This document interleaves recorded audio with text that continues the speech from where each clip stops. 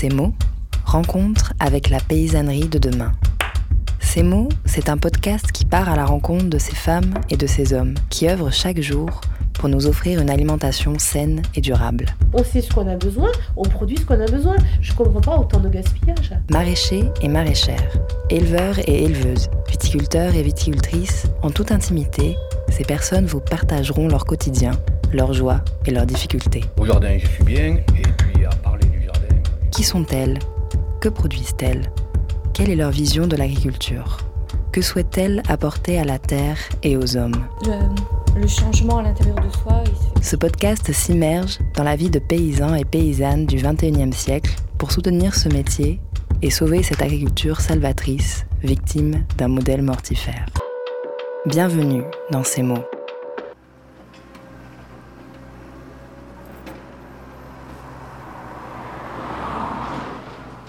Toulouse et sa métropole dévorent d'année en année les dernières parcelles agricoles, les derniers recoins de nature sauvage. Habitations, routes, zones d'activité, les constructions humaines s'étendent à un rythme effréné, détruisant les terres agricoles fertiles situées aux abords des villes. Actuellement, en France, l'équivalent de la surface moyenne d'un département disparaît sous les constructions humaines tous les 10 à 15 ans. Où sont passés les maraîchers d'antan qui nourrissaient la population des villes ? Près de Toulouse, ce genre de ferme se compte sur les doigts d'une main. Nos métropoles ont quasiment perdu leur résilience alimentaire. Dans ce nouvel épisode de Ces mots, nous laissons la parole à une fervente activiste de la cause paysanne. L'histoire de Lorena, c'est déjà l'histoire d'une reconversion professionnelle. Après un début de carrière en tant que technicienne dans la protection des espèces, elle commence à entrevoir les limites éthiques de son travail. Sa conception du monde évolue lorsqu'elle comprend que l'homme moderne s'est dissocié de sa propre nature. Son parcours initiatique commence. Soudain, ça lui saute aux yeux. Elle décide de se former à l'agriculture biologique pour lancer une activité de maraîchage en zone périurbaine. C'est une longue histoire. J'ai 39 ans. La semaine prochaine, donc ça fait que j'ai vadrouillé dans ma vie. Je suis née à Bogota, en Colombie. J'ai vécu là-bas toute mon enfance, mon adolescence. Je suis arrivée en Europe parce que ma mère, elle avait fait sa vie ici. Et du coup, j'avais une idée de parcours professionnel plutôt axé dans la protection de l'environnement. J'ai commencé avec les milieux marins, après je me suis plus orientée vers les milieux terrestres et j'ai fini par comprendre que, c'est mon point de vue, c'est que la nature elle n'a pas besoin de l'être humain pour vivre sa vie, elle est très bien comme elle aura toujours son expression et nous on l'interprète et on humanise un peu tout ça, par contre nous on a un impact sur elle, donc petit à petit, je me suis rendu compte que peut-être c'était sur ce terrain-là qu'il fallait agir, sur les actions que l'être humain y met en place et les conséquences qu'il a sur la nature par contre. Et laisser la nature tranquille, s'il y a des orchidées à un moment donné, c'est très bien. Si on n'a plus, c'est parce que le milieu il va évoluer vers autre chose. Et moi, ça me va. Après, voilà, si y a du surpâturage, si on fait de l'érosion dans les sols parce que on fait des labours profonds, si les cours d'eau sont pleins d'azote, il y a une problématique énorme sur les nitrates dans les nappes phréatiques, etc.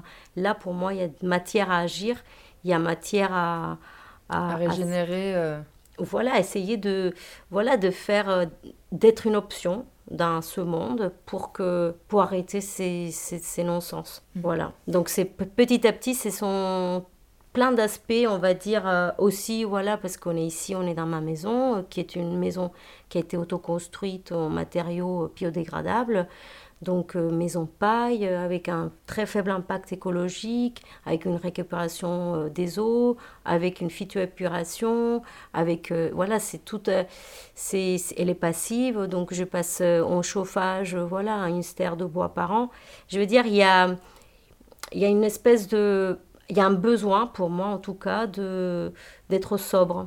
devenir quelqu'un de sobre, voilà, énergétiquement et humainement parlant. Et donc ça faisait sens aussi de produire donc, de la nourriture, donc produire pour toi, mais pour les autres. Est-ce que tu peux expliquer ce qui t'a amené à justement faire du maraîchage ? Oui. Le maraîchage, ça a été la rencontre des gens voilà, dans mon parcours, parce que du coup, j'ai atterri dans le Jura à un moment donné, et je me nourrissais très mal. J'allais dans un supermarché parce que j'avais pas beaucoup de moyens financiers. Et en fait, on a fait le choix d'aller habiter avec mon conjoint dans un écolieu, un éco-hameau. Et on a rencontré un couple de maraîchers qui faisait de la traction animale. Et du coup, j'ai découvert un milieu qui était cohérent. Et du coup, en arrivant dans la région toulousaine, j'ai décidé de me former. J'ai fait une formation d'1 an, j'ai fait une saison chez un maraîcher arboriculteur. Et du coup, voilà, j'ai fait mon chemin d'apprentissage comme ça.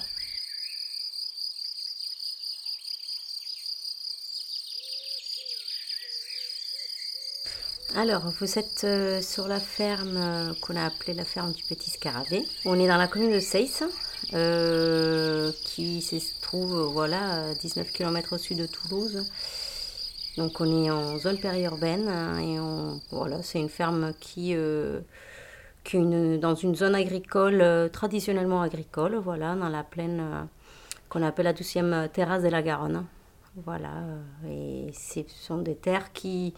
depuis des siècles ont été cultivées. Il y a eu de la vigne au début du siècle dernier, qui s'est arrêtée avec une maladie qu'il y a eu, qu'on a dû remplacer toutes les pieds de vigne en France. Donc après, ils ont fait des céréales, polyculture, élevage. Et depuis les années 50, ça a commencé à basculer avec l'après-guerre vers une agriculture plutôt intensive. Monoculture. C'était pendant quelques années, il y a eu du maïs ici. Et moi, quand j'ai repris la ferme en 2011, je l'ai acheté à quelqu'un qui avait acheté du coup pas mal de foncier dans le coin. Il n'était pas agriculteur et il a fait des sous avec. Donc il a fait de la spéculation foncière. Donc nous on a acheté quand même assez cher. Et ça fait que lui, par contre, il n'était pas agriculteur. Donc depuis 12 ans, il fait pas de monoculture. Donc on a récupéré une prairie fauchée tous les ans, exportée, dont la matière organique était exportée, la biomasse était exportée à l'extérieur. Et on va revenir un peu justement sur ce terrain, mais peut-être avant, pourquoi avoir choisi de vous installer en périurbain ? Parce qu'ici on est quand même dans une zone où on arrive, on voit, il y a pas mal de maisons, c'est des lotissements. Pourquoi avoir fait ce choix du périurbain ? Et pourquoi pas la campagne plus lointaine ? C'était l'un ou l'autre. Et quand j'ai décidé de me reconvertir, j'ai assisté du coup à un colloque sur la souveraineté alimentaire. Et ce colloque qui m'a fait voir que, en fait, tout simplement qu'il faut nourrir les gens et il faut être auprès des gens. Et il y a beaucoup de coins qui sont naturels, un peu sauvages. Et l'homme, il a tendance quand même à les conquérir à chaque fois, ces espaces-là, par la beauté et par l'imaginaire qu'on a de faire des lieux un peu autonomes. Mais pour moi, il est devenu de plus en plus clair qu'il fallait être au plus proche des centres urbains et travailler ce qui a toujours été le cas dans les communautés humaines, c'est-à-dire des ceintures nourricières. Et ça fait du sens en fait de s'installer là. Ça fait moins de sens quand on voit aujourd'hui la spéculation foncière qu'il y a autour des noyaux urbains. Mais en fait, moi, ma commercialisation, j'ai les gens de Seyss, on est 8000 habitants, ils viennent à la ferme tous les lundis, donc c'est quand même un avantage certain. Et après, je suis à Toulouse en moins d'une demi-heure en heure de pointe, donc c'est vrai qu'il y a du sens à réduire les transports, voilà, avoir un bilan carbone tout simplement intéressant. Et du coup, c'est pour ça. Et aussi, voilà, pour le côté, on va dire, quelque part, c'est aussi essayer de laisser la nature là où elle est, dans les coins où ils sont un peu plus sauvages, bah, la laisser vivre. Et ben nous, en tant qu'êtres humains, bah, si on est concentré dans l'agglomération toulousaine, bah, y a énormément de zones agricoles qui sont plutôt destinées aux céréales, mais qu'on pourrait très bien destiner à des consommations, voilà, enfin, à des productions végétales comme le maraîchage, l'arboriculture. Et ici, est-ce que tu peux un peu nous expliquer voilà, ton terrain, ce que tu fais, ce que tu ne fais pas, comment tu conçois ton maraîchage et l'agriculture que tu pratiques, disons. Alors le maraîchage, du coup, c'est devenu une évidence parce qu'on est sur du végétal, que pour moi, la production animale, elle a eu son importance, mais que l'être humain, il peut aussi se nourrir, et très bien, qu'avec le végétal. Et du coup, ce sont des productions qui ont un cycle rapide et du coup qui permettent à un être humain de se nourrir correctement et surtout un maraîcher, un producteur, un paysan d'avoir assez vite un revenu. Donc le maraîchage diversifié, c'était une évidence parce que je voulais suivre la saisonnalité, parce que je voulais ne pas avoir les effets négatifs des cultures intensives. Donc pour qu'un système, un agrosystème, du coup, il puisse commencer à être un peu en équilibre, il faut de tout. Il ne faut pas avoir une seule ou deux ou trois seules cultures dans l'année. Il faut avoir quand même une diversité, ce qui fait que, voilà, si on a un ravageur sur les poireaux, on ne l'aura peut-être pas forcément sur les tomates. Et du coup, on aura de l'équilibre. On cherche à avoir des lieux qui soient plutôt résilients, équilibrés. Et la diversité amène ça. La saisonnalité amène ça. Après, ça fait qu'on doit travailler beaucoup avec le mangeur final de nos productions pour qu'ils reviennent à des légumes qu'ils ont complètement oubliés parce qu'ils sont restés à la tomate et à la courgette aussi l'hiver et que du coup, les légumes d'hiver, ils ne connaissent plus. Oui. Ils ne savent plus les cuisiner. Mais bon, depuis que je suis installée, il y a un chemin qui a été fait, en tout cas avec les gens que je connais, énorme. Et pour rien au monde, ils reviendraient avec leurs courgettes et leurs tomates d'hiver qui n'avaient pas de goût.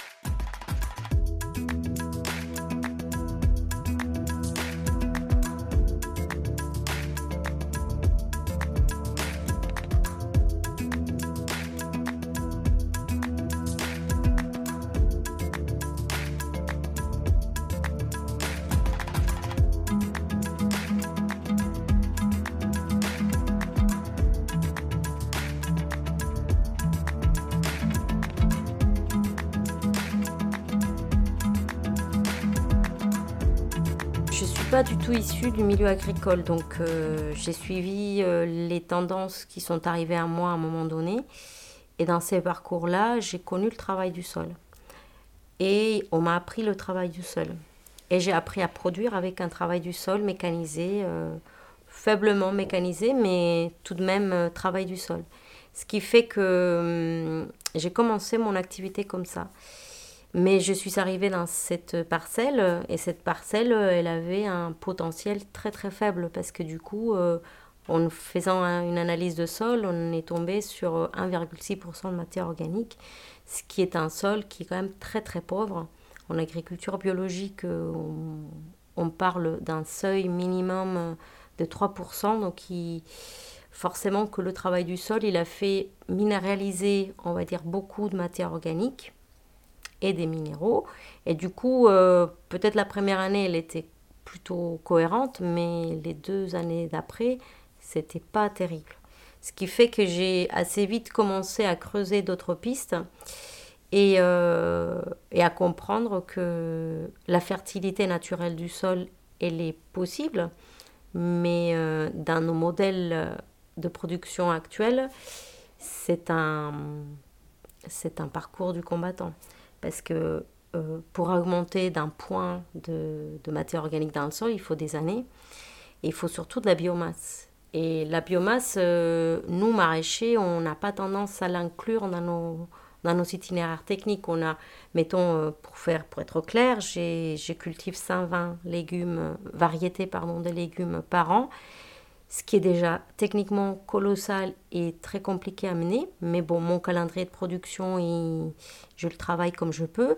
Et après, il faut du coup inclure des parcours qui fassent de la biomasse, c'est-à-dire des engrais verts, des cultures qui fassent entre deux légumes de la biomasse.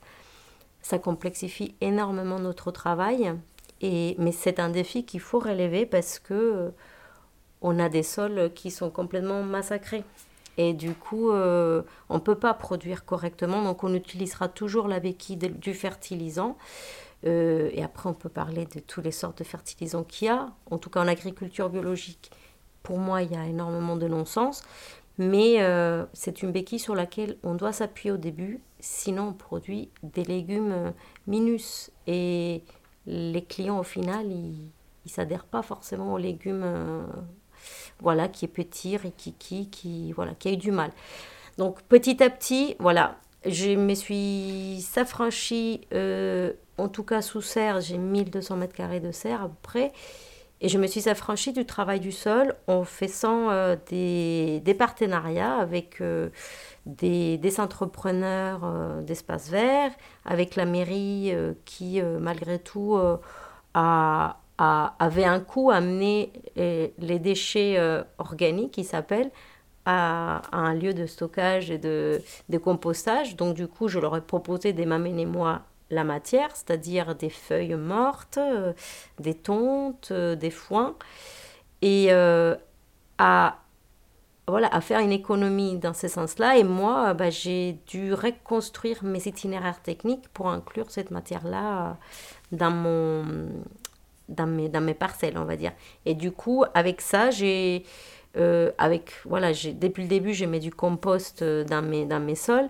J'ai commencé à me dire, il faut arrêter le tracteur. Et j'ai réussi en mulchant, donc en apportant une litière sur mes planches maraîchères assez importante, à bâtir un espèce d'écosystème qui est de plus en plus complexe et qui est de plus en plus productif. Je le constate aussi avec mes rendements qui commencent à être très importants, alors qu'au début, j'ai couru après mes récoltes.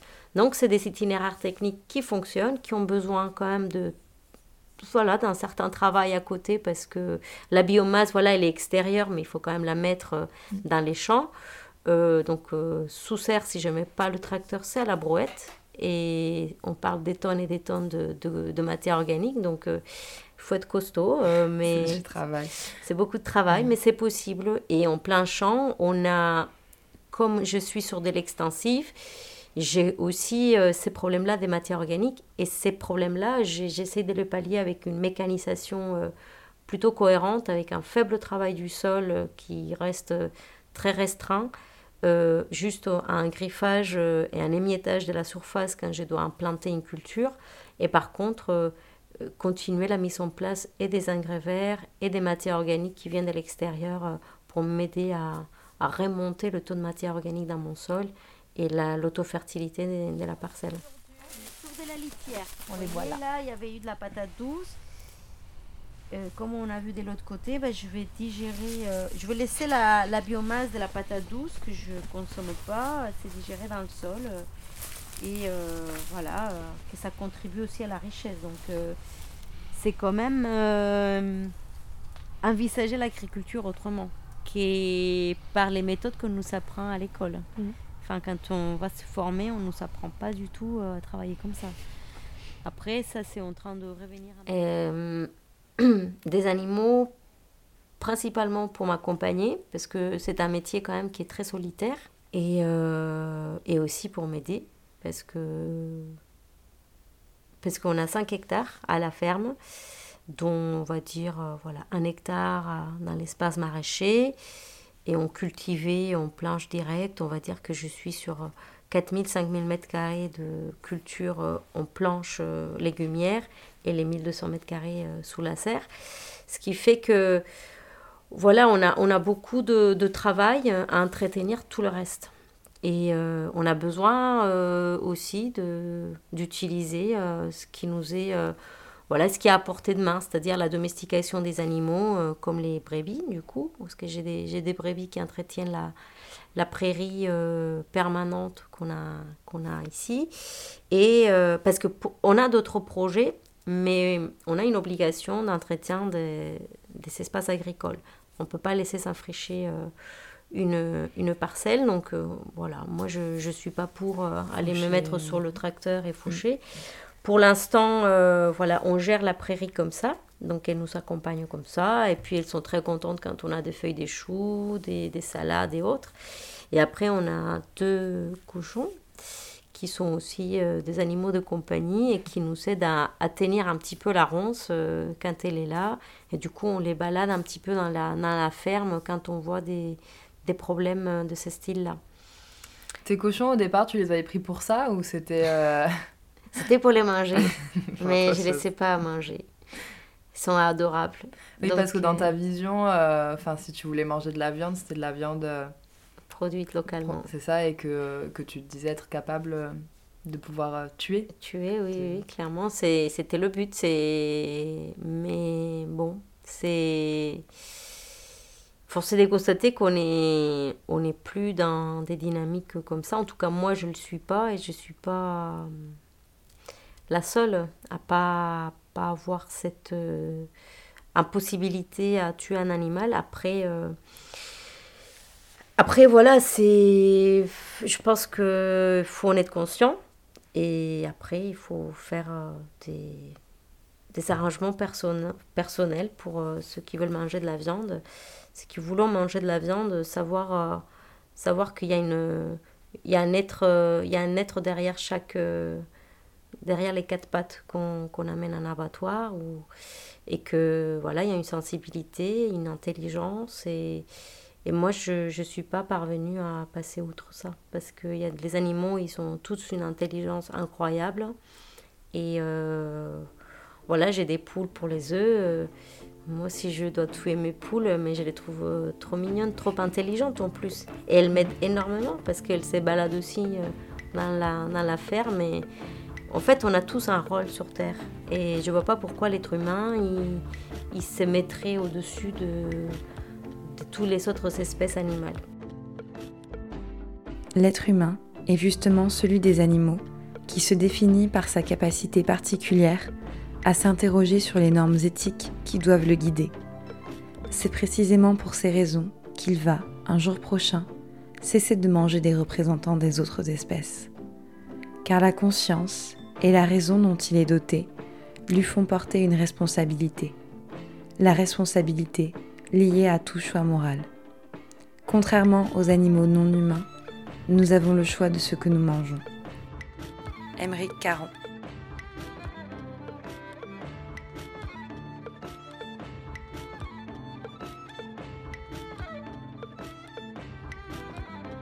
Donc on est vraiment ici sur un écosystème qui fonctionne en coopération entre toutes les espèces. Donc forcément tu as une agriculture bio. Tout à l'heure tu parlais de non-sens dans l'agriculture, on va dire bio, puisque voilà, c'est difficile pour, on va dire, un citoyen mangeur. Il y a un label AB, il va se dire c'est bio, c'est bon. Mais en fait il y a différentes pratiques de l'agriculture bio. Justement par rapport à ça, toi tu parles de non-sens, en quoi pour toi c'est un non-sens et comment on peut essayer de faire une sorte d'éducation sur, même si c'est compliqué bien sûr comme toujours, mais... Disons que l'agriculture bio labellisée, elle date pas d'il y a hyper longtemps.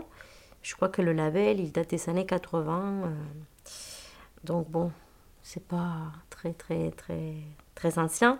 Par contre l'agriculture bio dans les gènes, il y a beaucoup de gens qui la pratiquent depuis longtemps. Et après, il y a la difficulté qu'on a, c'est d'être cohérent. Voilà, il y a des jardiniers qui peuvent être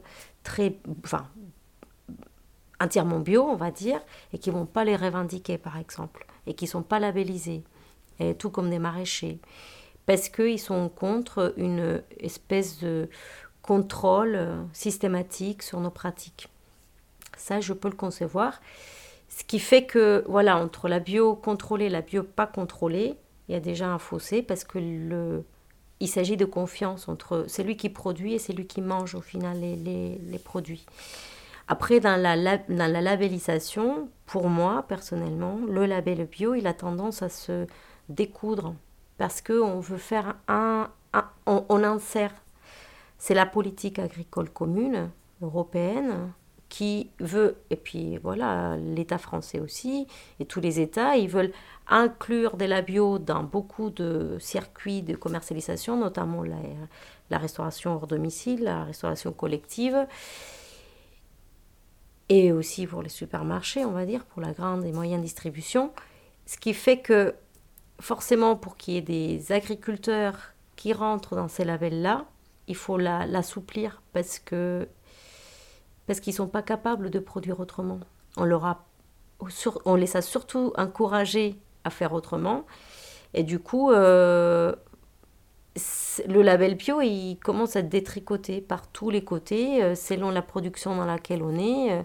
Aujourd'hui, le label bio, il autorise le chauffage des serres en hiver pour produire des tomates. Je ne sais pas, pour moi, c'est pas la bio dont je rêve, c'est pas la bio que j'imagine, et je pense qu'il y a beaucoup de personnes qui sont assez alertées et assez conscients qu'on a un problème climatique et que chauffer des serres en hiver, c'est pas la solution. Donc il y a des gros débats au sein des bio, on a des gros débats aussi avec l'Europe parce qu'on ne veut pas que ça se passe comme ça. Mais il y a des pouvoirs, il y a des lobbies très puissants qui feront tout pour que ça se passe comme ça.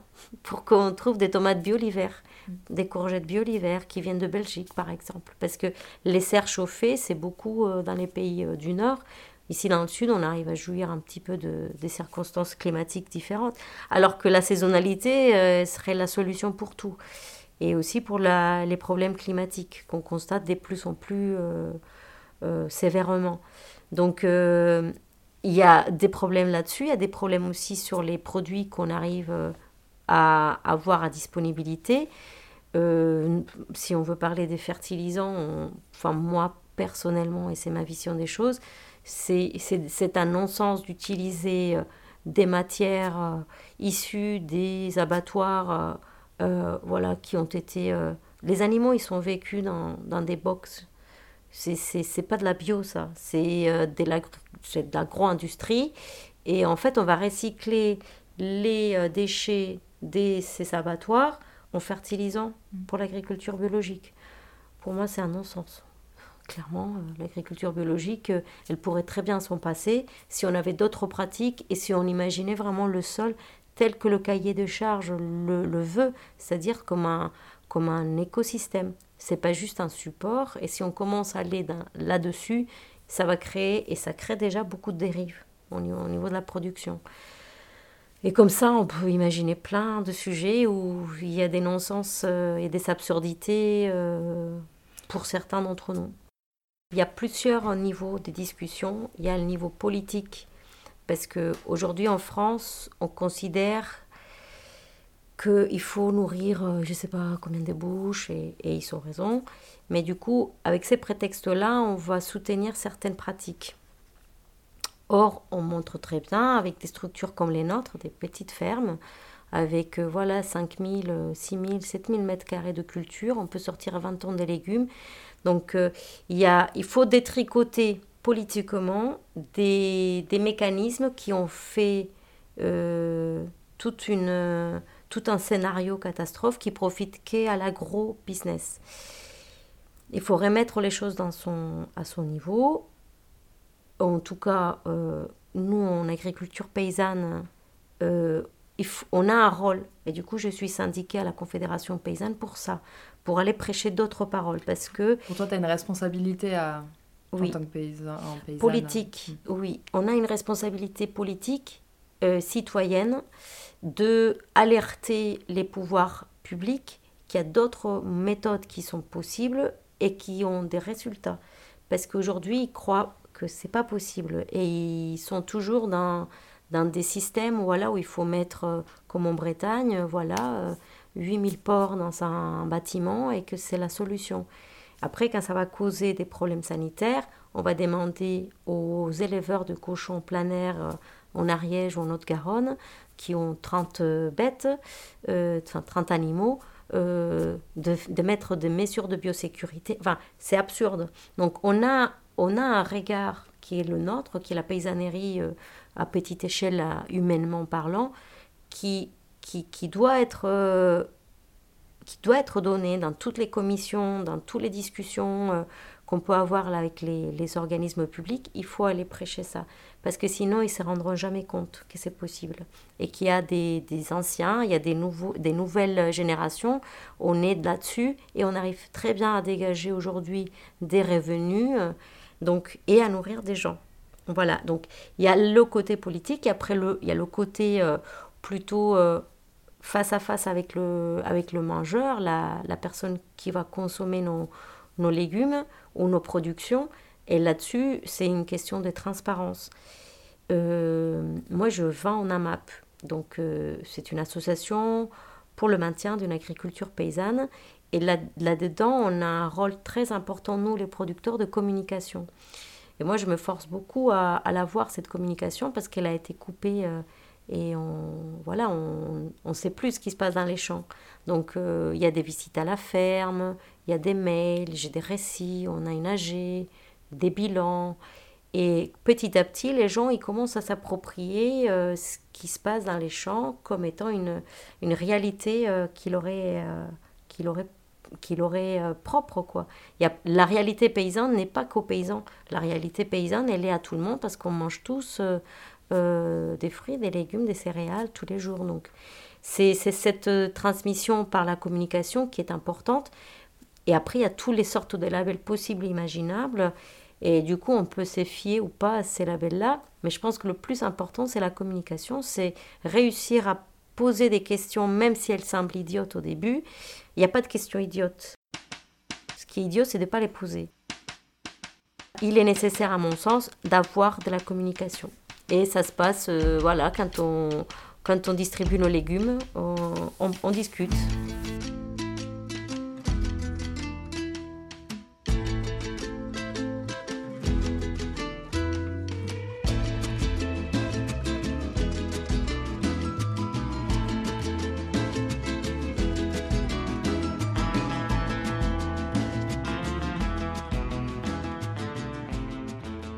Et justement, pour en revenir à cette communication et au territoire où tu es, donc tu es en périurbain, comme on le disait tout à l'heure, tu as un voisin juste à côté de toi ou d'autres voisins. Quelle est ta relation avec ces voisins ? Est-ce que tu as aussi d'autres paysans qui sont à côté ? Quelle est tes relations avec tes voisins ? Alors, mes voisins, c'est une histoire un peu pénible, hein, parce qu'ils ne comprennent pas, je crois, ce qu'on fait. Ça les dérange parfois. On est dans une zone périurbaine, hein. Donc il y a des gens qui sont dans un esprit d'être tranquille chez eux, et je le comprends très bien, mais on est en zone agricole, dans notre PLU, dans notre plan local d'urbanisme. Donc il faut concilier les deux. J'ai aucun rapport avec mes voisins, sauf un amapien qui est à côté, mais sinon tous les autres ils ne m'adressent pas la parole, et c'est pas faute d'avoir cherché à tisser des liens. Mais à un moment donné ça m'épuise trop, donc je ne veux pas forcer forcément la main. Après moi quand je me suis installée, il y avait une maraîchère qui n'était pas bio, mais locale, et avec elle on a tissé un petit lien, et petit à petit il y a eu d'autres personnes, d'autres jeunes qui sont arrivés, soit parce qu'on reçoit des gens en stage, soit parce qu'ils trouvent du foncier dans le coin. Et du coup maintenant on est 5 maraîchers, on a des personnes qui ont des projets d'installation plantes aromatiques et médicinales, en arbo aussi, en arboriculture. Donc on a fait une association, et l'idée c'est l'entraide, la mutualisation des moyens. pas rester tout seul, travailler sur des dynamiques, comme on disait tout à l'heure, sur la fertilité des sols. Et du coup, c'est génial parce que du coup, on a un but commun, c'est de produire mieux, de réussir à faire de la relocalisation, en tout cas de l'alimentation. Et on y arrive petit à petit. Il y a le Muretin, donc l'agglomération du Muretin, qui s'intéresse aussi à nos dynamiques parce qu'il y a tout partout, en fait, il commence à émerger un vrai discours de il faut nourrir les villes, il faut installer des jeunes, ou moins jeunes, mais il faut installer des gens qui veulent produire localement, créer des circuits courts à gogo, donc ça crée une dynamique différente, voilà. Donc il y a les urbains et il y a les paysans, et voilà, on va essayer aussi de tisser des liens en faisant venir les gens dans nos fermes, et voilà, il faut continuer.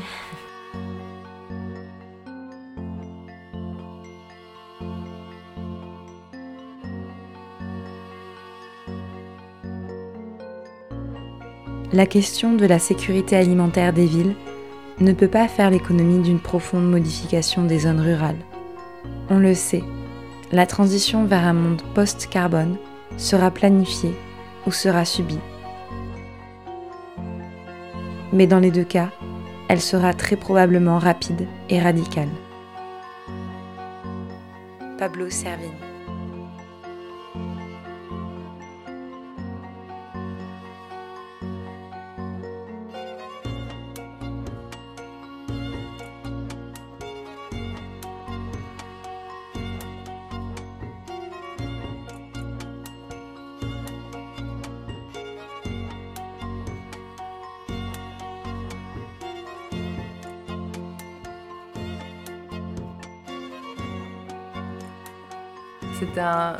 C'est un travail, enfin un combat qui est difficile. Et justement, tu parles de solitude.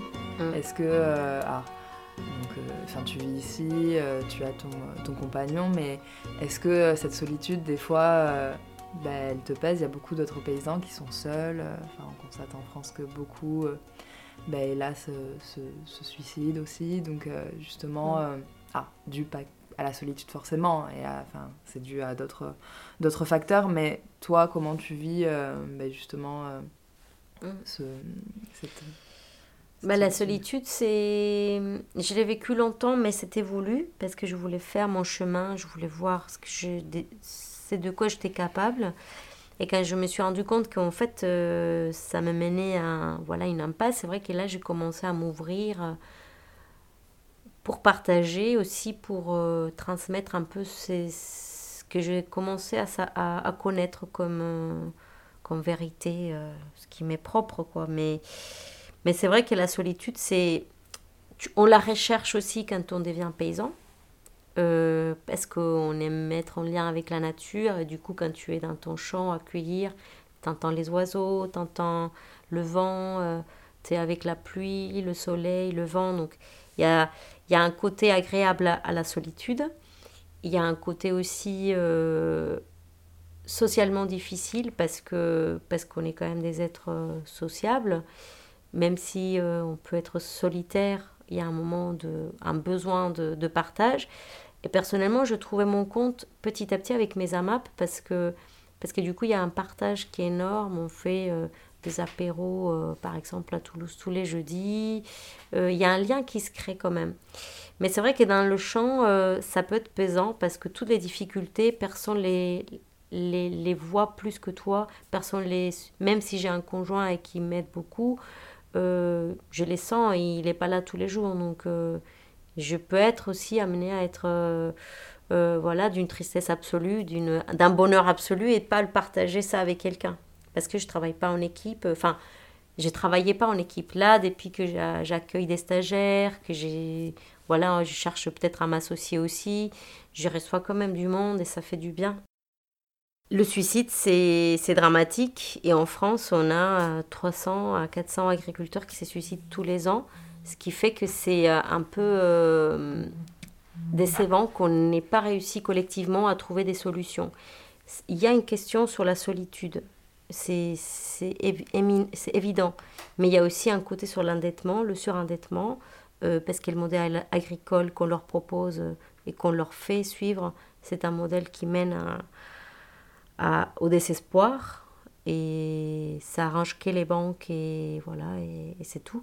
Mais voilà, c'est pour ça qu'il faut revenir à des sociétés rurales plus dans le collectif. Et plus solidaire. Voilà, plus solidaire. Même si on a des fermes, on va dire en individuel, on peut très bien construire des tissus, mais il faut les reconstruire. Mais quand on a des voisins qui ont 300 hectares, et après le voisin suivant, il a 300 hectares plus loin, c'est beaucoup plus difficile de créer du lien. C'est pour ça qu'il faut revenir à des tissus ruraux un peu plus humainement, à échelle plus humaine. Comme ça, voilà, nous, on commence à le faire. On trouve des terres que personne ne veut, parce qu'avec l'héritage qu'on reçoit, bon, ils sont très pauvres, ces terres-là. Agronomiquement parlant, elles sont très pauvres.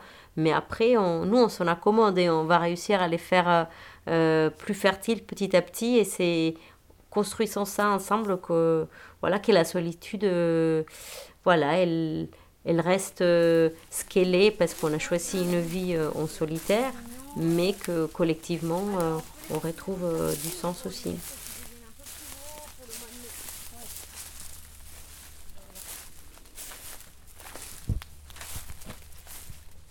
Et là, c'est du fenouil. Hier soir. Moi, j'aime pas trop. Moi, j'aime de plus en plus.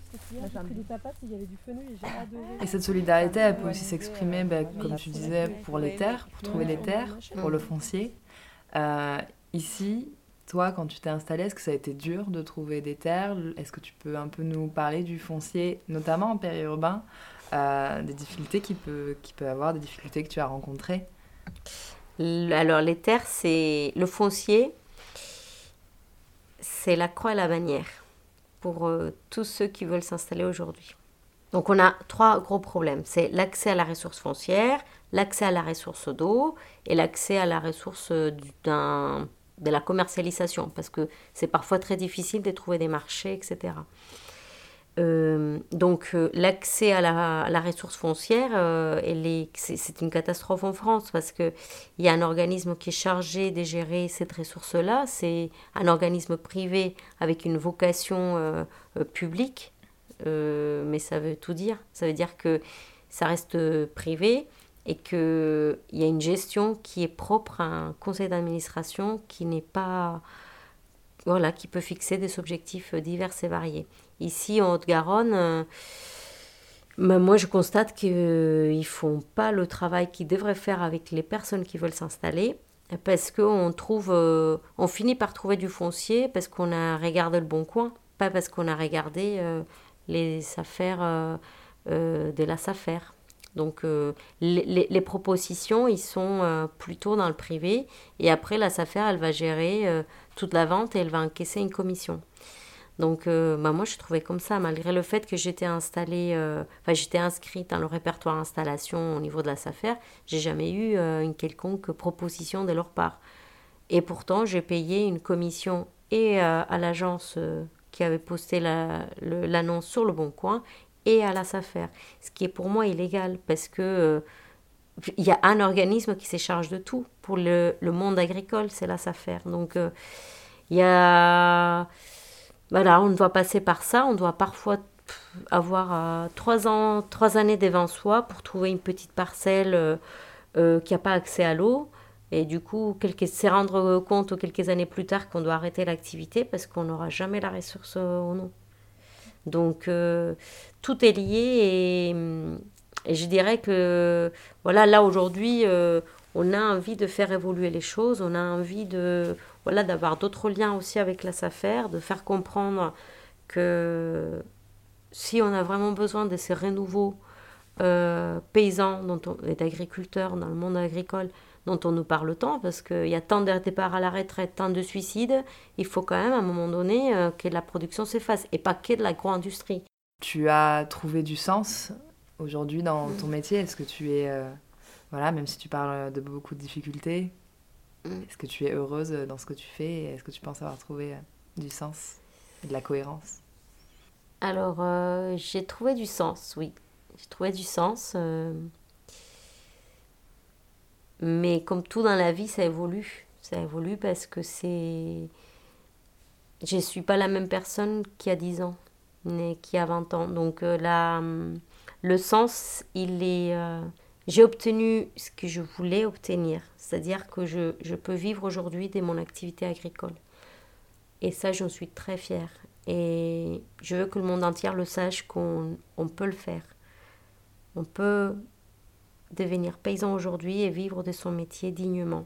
J'ai été beaucoup aidée par la MAP, par mes 2 AMAP, parce que c'est un mode de consommation qui encourage et qui soutient l'agriculture comme personne d'autre le fait, parce qu'on est solidaire des aléas climatiques, on est solidaire des problèmes qu'il peut avoir le producteur personnel et aussi dans les champs.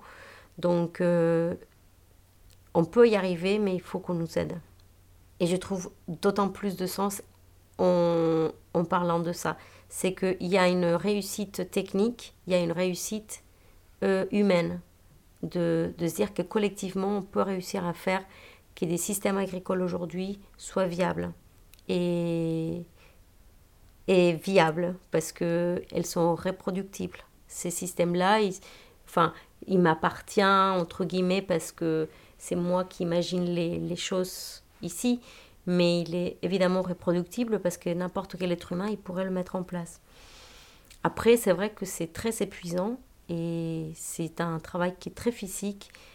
Et si on me demande aujourd'hui si je me sens capable de faire ça, vu comme les nouveautés politiques nous font voir les choses, c'est-à-dire que je devrais travailler jusqu'à mes 70 ans, non, je ne me vois pas faire ce métier-là jusqu'à mes 70 ans. Je me vois dans la terre, je me vois, mettons, pour une autoproduction, bien sûr, faire ça.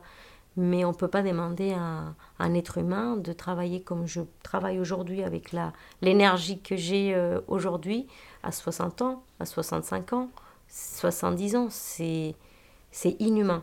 Donc, je trouve du sens aujourd'hui, mais est-ce que je le trouverai demain? Je ne sais pas. Et est-ce que collectivement, on réussira j'ai beaucoup de doutes sur l'avenir de toute façon de la planète et de l'être humain, parce que si on continue comme ça va être l'agro-industrie qui va gagner, parce que tu n'as pas forcément une vision très optimiste de l'avenir qui nous attend, mais peut-être pour quand même finir sur une petite note d'espoir, est-ce que tu peux, si tu avais un message à passer justement à ces jeunes ou ces un peu plus âgés qui veulent s'installer, qu'est-ce que tu leur dirais, puisqu'il y a beaucoup de gens qui justement se questionnent de plus en plus, qui sont à travailler derrière l'ordinateur et qui se disent moi j'aimerais peut-être m'installer, mais j'ai peur. Qu'est-ce que toi tu leur dirais, mais par rapport à ton expérience, pour essayer de allumer la flamme qui est en eux et juste pour leur permettre de s'installer. C'est lancé, qu'il ne faut pas hésiter. Il ne faut pas hésiter, parce que quand ça vient du cœur, quand ça vient du fond de soi, il faut oser le pas. Il faut oser le pas, rien de plus terrible à mes yeux que d'avoir peur de s'élancer et de ne pas le faire. Parce que on apprend énormément de choses en faisant ce chemin-là. Et on apprend sur soi, on apprend sur les autres, sur les écosystèmes, on va dire, mais beaucoup sur soi. Et je pense que dans la vie, pour moi, s'il y a une raison d'être de la vie, c'est ça, c'est ces chemins-là. C'est pas se contenter juste d'un salaire, même s'il est important, mais de chercher au fond de soi ce qui fait qu'on est heureux. Et il ne faut pas avoir peur, parce qu'on nous fait avoir peur. C'est-à-dire que cette peur-là, elle est là depuis l'école. On nous apprend juste à obéir, mais pas à s'écouter. Il faut s'écouter, et à mon sens, c'est la meilleure richesse, c'est de réussir à s'écouter et à franchir le pas, de faire ce que notre cœur nous dit de faire. Après, réfléchir à un projet, le ficeler économiquement, ça c'est toute une autre histoire qui est plus dans le rationnel. Mais l'intuition personnelle, elle est là, il ne faut pas fermer la porte. Vous venez d'écouter Ces mots, épisode 5. Ce podcast existe grâce à Lorena. Après nous avoir ouvert les portes de sa ferme, elle nous a ouvert les portes de son réseau. Nous la remercions très chaleureusement pour ça. Lorena force l'admiration par son engagement politique et social, mais aussi par son discernement et son travail.